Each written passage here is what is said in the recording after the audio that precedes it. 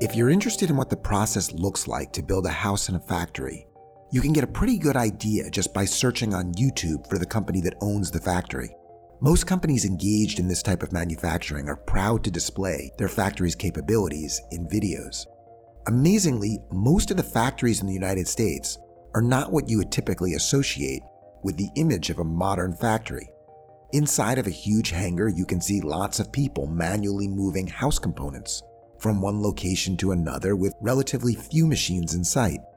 There's an assembly line for sure, but it looks more like what you'd expect to see in a factory from 100 years ago than something you'd associate with a modern factory operated primarily by robots.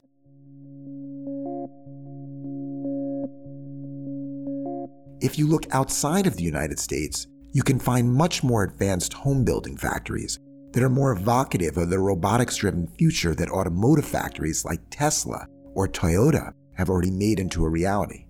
The factory that most impressed me was the SCG Heim factory in the province of Saraburi in central Thailand, northeast of Bangkok.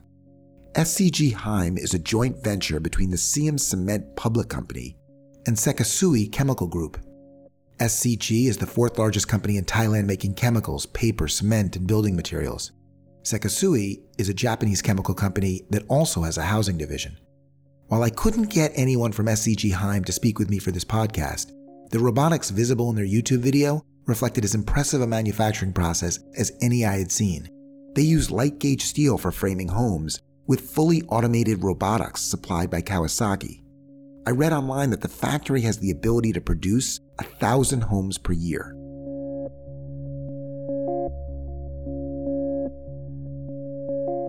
In a factory run by SCG Heim or even Tesla, you see giant machines with arms moving parts that are welded together by other giant machines with arms. So it's easy to imagine if someone were going to literally copy this kind of automated factory for producing housing modules, the materials they would be using to frame the homes would be steel or aluminum. Except here in the United States, we have a long history of building our homes from wood, and with good reason. Unlike many other parts of the world, North America has a relative abundance of forests that can be harvested for wood. You can also generally expect the cost of labor to be cheaper if you're framing a home with wood as compared to bricks, for example, which is much more labor intensive. So what would a factory with robots look like that makes housing modules out of wood?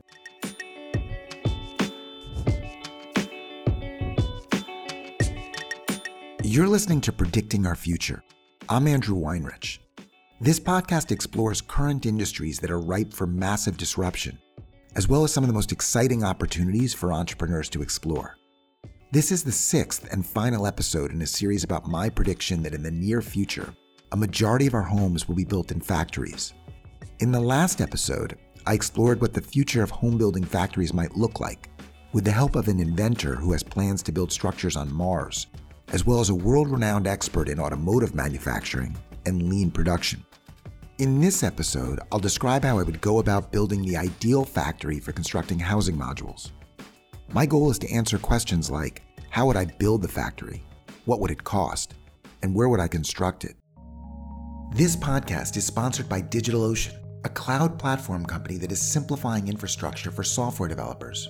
Thousands of startups have selected DigitalOcean because of how easy it is to get up and running with their platform. As you scale, DigitalOcean will scale with you.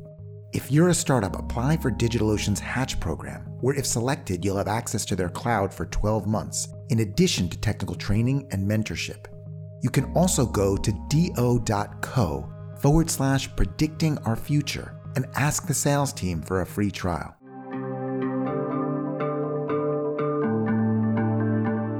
Weinmann, located in St. Johann, Germany, sells more machinery worldwide for this type of home building factory than anyone else. There are currently 5,000 Weinmann machines operating in 150 home building factories worldwide. Weinmann won't just sell me the machines for my factory, they'll design the entire factory for me.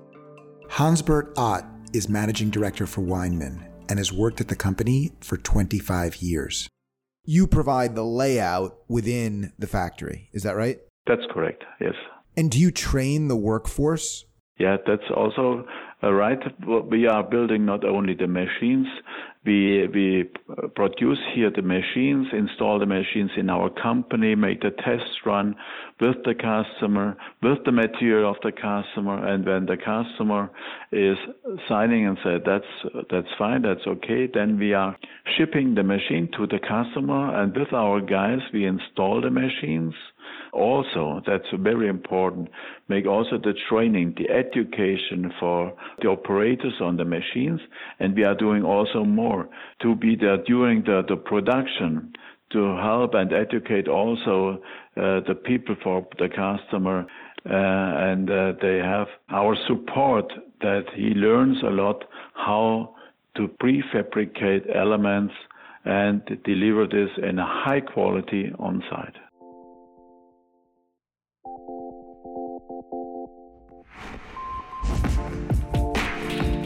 If I was going to build a factory and I had no experience whatsoever in designing and outfitting a factory, I'd hire a consultant who had deep expertise in this area. And as it turns out, Weinmann is more than happy to play that role for me for a fee of between $50,000 and $100,000. The result? Depending upon how much automation I want, the cost would be between $3 million and $10 million with the ability to produce 1,000 homes a year. I shared with Hansbert my research about automotive factories and lean production, as I wanted to understand how his approach was different from Toyota's.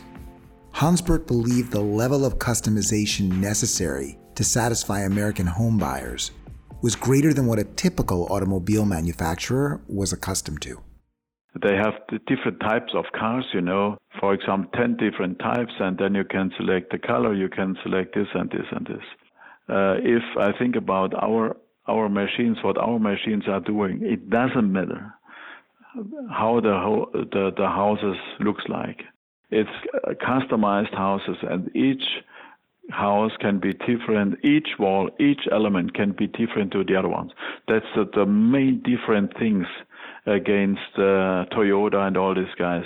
It's a total flexible system, and you can produce total flexible houses, elements. Are you saying that your machinery is flexible enough that I can put into the CAD program that I want to build a 2,000-foot house with a 600-foot kitchen, and then immediately thereafter I can change the programming to say now I want a 4,000-foot house with an 800-foot kitchen, unlike in a automobile factory where you really have to do a run, and all of, for the given run, all of the chassis need to be the same. Are you saying that each individual product that moves through the transfer line is able to be different? Yes, absolutely correct.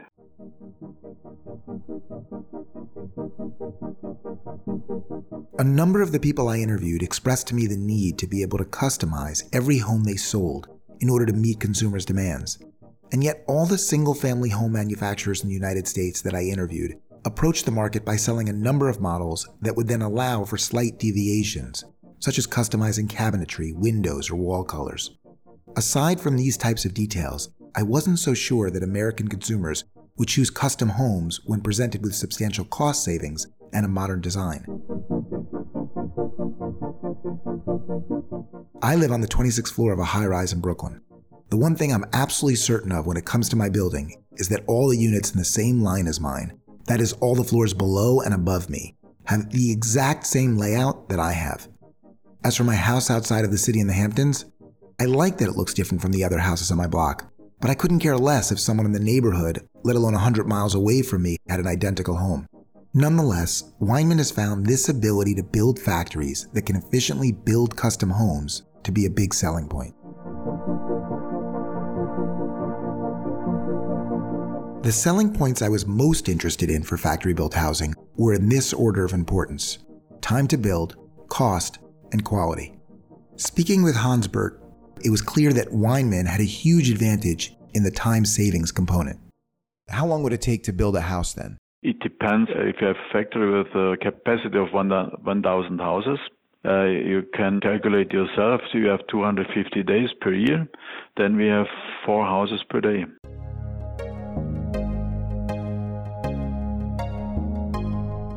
I interviewed 8 companies that produced single-family homes inside of factories in the United States.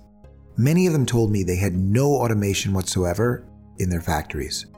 Most of them told me that to put one of their finished homes in the ground translated to a 40 to 50% cost savings relative to a house of comparable quality that was custom built on site.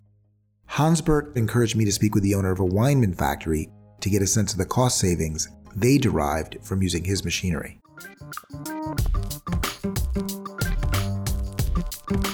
Reza Nasseri is the CEO of the Landmark Group of Builders.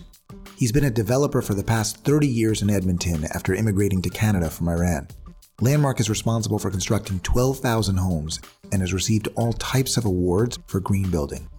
But instead of marketing themselves as the least expensive product, because of their advantage of constructing inside of a factory equipped with Weinmann machinery, Reza explained to me that his homes are priced equivalent to their non-factory produced competitors. Instead, they translate most of the savings they could have achieved in the factory to using more expensive materials, resulting in what Reza believes is a vastly superior product that is also environmentally friendly. Engineered wood costs about time and a half with normal wood. So why do we use it? Because normal wood, there is a lot of waste in it, because to begin with, in most cases, there's 15% of the wood when you open the bundle, actually, that they twisted already, and you can only use it for short pieces or, sell it for other pieces, grinding. And then there is waste when you build it. The weather, that, for example, if there's rain and it dries again, there's some of them, they twist again, you have to fix. Engineered wood doesn't have any of those problems. So at the end, we use a much superior product, but it doesn't cost us anymore when you take the whole picture into account. Not just the cost of the wood, but when you take the final product, how much this would cost us when the customer has moved, by the time the customer has moved in the house, then it's the same price. But much higher, much superior in terms of strength and quality and straightness. This question of what materials should be used inside of a home building factory has fascinated me since I began research for these podcasts. If I'm going to build a factory, I'm going to need to make a strategic bet on the materials that will comprise the housing modules. If I were framing modules in steel, I might design the factory differently or buy different kinds of equipment than if I were framing in wood. As it turns out, 98% of Weinmann machinery is designed to build homes framed in wood. Reza argues that because of global warming, it's a good strategic bet to believe that the movement to build with wood will accelerate over time. If wood is just left in the forest, it rots and creates carbon. But when you actually use wood, it lasts for hundreds of years, because it's, treated, covered, and you store that carbon now, that. So when you use engineered wood in particular, you save all the tall trees, because engineered woods are built out of, smaller, trees that they grow really fast. Large trees, they stay actually and clean the air for us, and, they go through the photosynthesis. And so wood is the best material for construction. And unless you build, extremely tall high rises, that you have to use steel or concrete.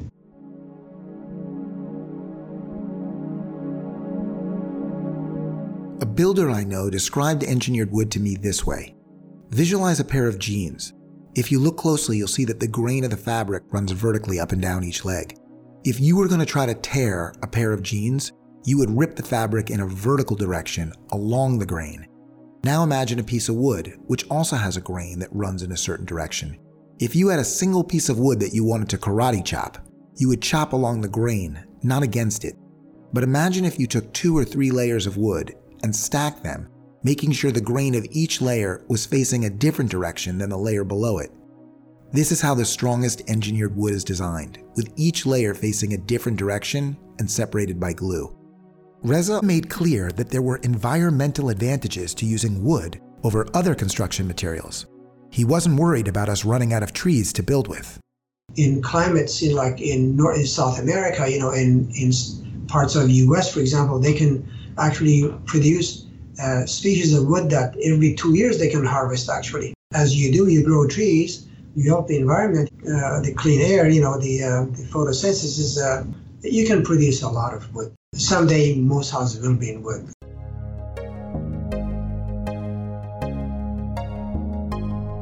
Ryan Smith is the director of the Integrated Technology and Architecture Center at the University of Utah.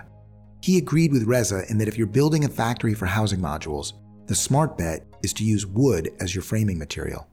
There's something called embodied carbon or embodied energy. As a tree is growing, we all know from grade school, sequesters carbon dioxide, and emits oxygen, right?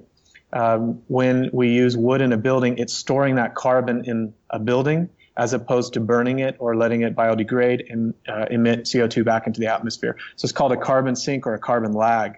And so more and more people are trying to use wood in buildings, even taller buildings than wood. You'll see that as a trend.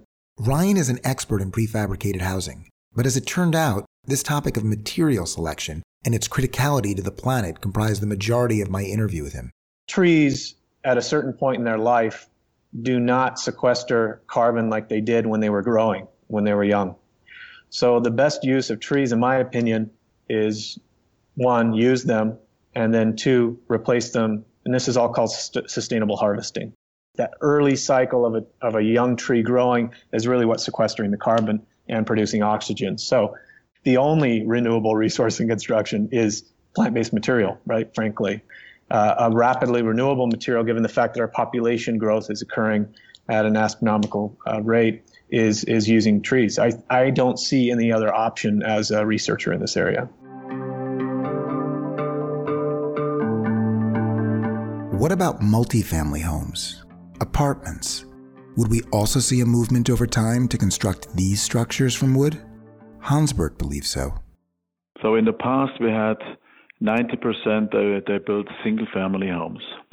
But since the last 18 months approximately, we have more and more projects worldwide to produce multi-story buildings. And then there is another thing coming. You are asking me about the future. If you go higher as 2 or 3 floors, then it's coming more and more that you build the houses with solid wood. The third thing, if you go more as 10 or 12 floors, then there is another thing coming up. It's a hybrid system. Hybrid system means the construction will be done with concrete. It's exterior walls with wood framing, with sheeting on both sides, with insulation in it, with the windows installed, etc. Everything is ready, and then you take this in front of this steel or concrete construction. The modules, the rooms, the apartments are wood, but the frame is steel. Yeah, correct. Would it look like a box showing up on the site, or would it be more the components would be pre-cut and assembled on site? That can be different. It can be that you have only wall elements, prefabricated wall elements like what we discussed before on a single-family home, but it can be also a volumetric module prefabricated, and you build this up for offices or hotels. It's coming more and more that you prefabricate it, complete ready in the factory before, and take this on site and stack the modules one beside the other or also on top of each other.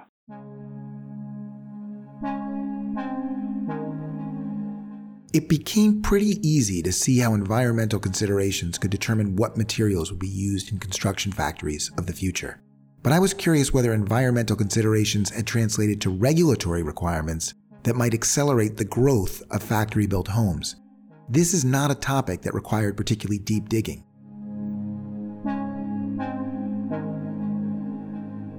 In recent years, there's been a slew of legislation about the energy efficiency requirements of new construction that will have a profound impact on how housing modules are constructed inside of a factory. The most important piece of legislation comes out of California's building code, Title 24, and requires that by the year 2020, all new construction for single-family, multifamily homes 3 stories and under, and low-income housing buildings be net zero. This means that the energy consumed by a building to power appliances or run an air conditioner, for example, be less than the amount of energy made by a building. So unless new homes are going to put up giant wind turbines in their front yards, it's likely that all new homes built in California will have solar on their roofs. 9 other states have similar legislation enacted or in the works. Commercial buildings in California are expected to be net zero by 2030.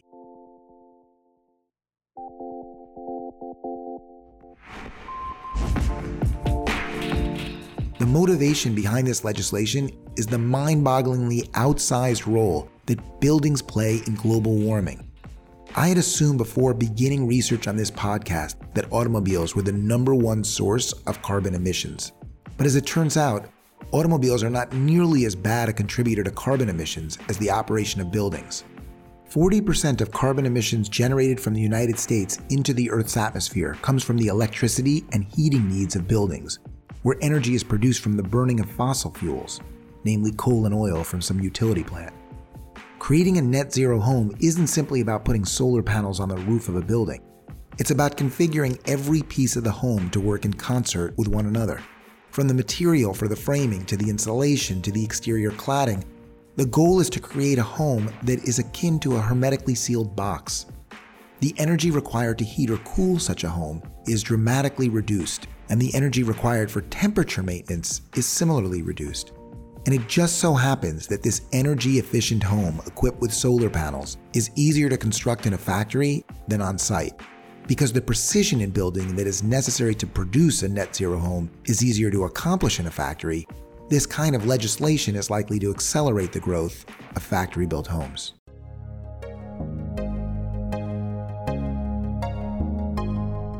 So California might be a good place to build my new factory. It's the largest housing market by far in the United States, and it's leading the country in building code regulations for more energy-efficient housing. Hansbert wouldn't tell me which companies in the United States were currently using his machines, other than to say there are 7 such factories in operation and more under development. I asked him if he had $1 billion, whether he would build a single factory in the United States that could produce 50,000 modules a year, or 50 factories geographically dispersed throughout the United States that made 1,000 modules each.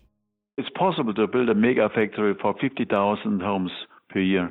But if you calculate how many truckloads you get into the factory and then how many truckloads it's going from the factory, it makes a lot more sense to have 50 factories, each one with 1,000. And if you have 50 factories, you can spread them out in the country. We have calculated for some months ago in America, for my opinion, it makes sense that you have a radius of 600, 700 miles, not more, from a factory. If you had to identify one place in the United States where there would be the best market that is untouched, where would that market be? It's on the East Coast.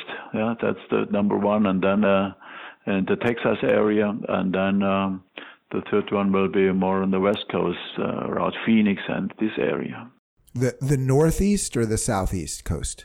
Northeast coast, like Washington, Baltimore, Boston, New York, this area. And that first market would be for single-family residences or for multifamily? For both.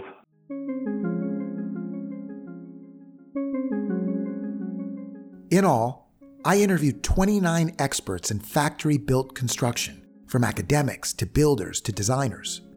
When research for this project began, I started with the hypothesis that the majority of construction would move into a factory, and the principal driver would be cost savings. I spoke with companies offering high-end prefabricated homes throughout the country that can save you as much as 50% on the cost of a build. I spoke with companies with much larger ambitions in constructing factory-built modules for high-rise and mid-rise apartment buildings. And now I've tried to put it all together by describing how I would go about building a factory if I were going to pursue an opportunity in the home building space.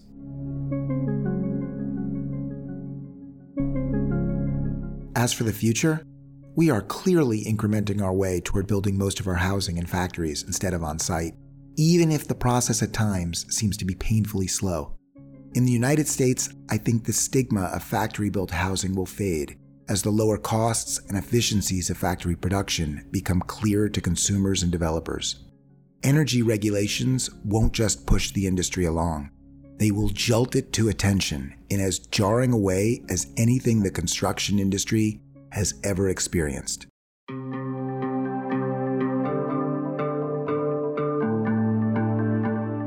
Who will be the winners in the factory-built home space? Will the Chinese and Thais and Canadians dominate the American construction landscape in 20 years? Will the Pennsylvania modular home manufacturers expand to become global giants? Will Warren Buffett prod along Clayton Homes to become the Google of this space? I doubt it all. Instead of going with the entrenched players in the construction industry, which is notorious for its resistance to change, I'm betting that this is a space where American technology entrepreneurs will increasingly turn their attention.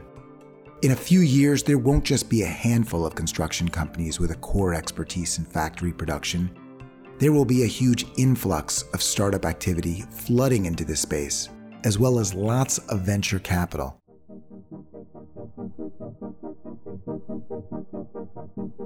The factory of the future will be fully automated, with advanced robotics operated by a company that has mastered the full vertical stack, from design through the supply chain, through the sales process, including providing financing to future homeowners. If I was raising capital for this space, I wouldn't start small. The construction space is a different beast than many of the other spaces that venture capitalists are used to funding, particularly on the multifamily side. If you're building an apartment building, not just anyone can buy your product. Your customers are developers.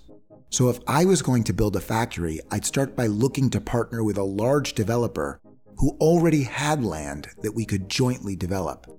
I'd go out and raise $20 million of capital for this new business. From the $20 million raised, $10 million would go towards construction of my factory. That's the high end of the number Hans Bert Ott gave us for a Weinmann factory. And $10 million would go towards working capital to hire and train my workers.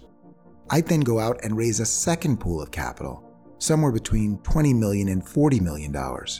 This latter pool would be devoted to purchasing plots of land to build upon, thereby creating initial demand for my factory.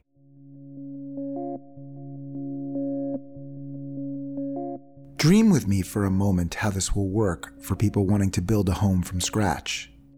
Today, you'd buy a plot of land and then meet with an architect to begin designing the home of your dreams. It might take months to design your home and then months more to build the house. It wouldn't be unusual if the process was measured in years instead of months. What might it look like in the future? You'll go to a website and select from a number of different home models. Once you've selected the model, you'll be able to customize everything from the bathroom fixtures to the cabinetry to the paint colors. The company you're buying from will take care of the permitting process by submitting a package of designs on your behalf. You'll put down a deposit, and then builders will come and set the foundation. Over a period of one day to a few weeks, your home will be set in place module by module. Water and electric will be hooked up to the town. It won't be long before you're ready to move in.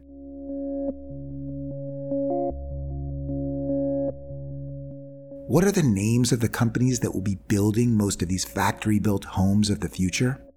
Out of the many startups that will be calling Hans Bert Ott to order Weinmann machinery for their factories, one or two will emerge with the unbridled ambition, outsized plans, and sufficient capital to challenge this industry's biggest players and contribute to a long-awaited shift towards home building that is predominantly completed in the factory.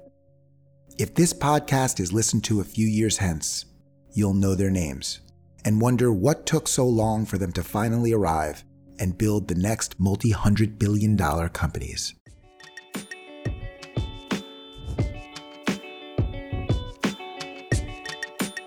You've been listening to Predicting Our Future. I'm Andrew Weinrich, and this is the conclusion to a series on the future of homes built in factories.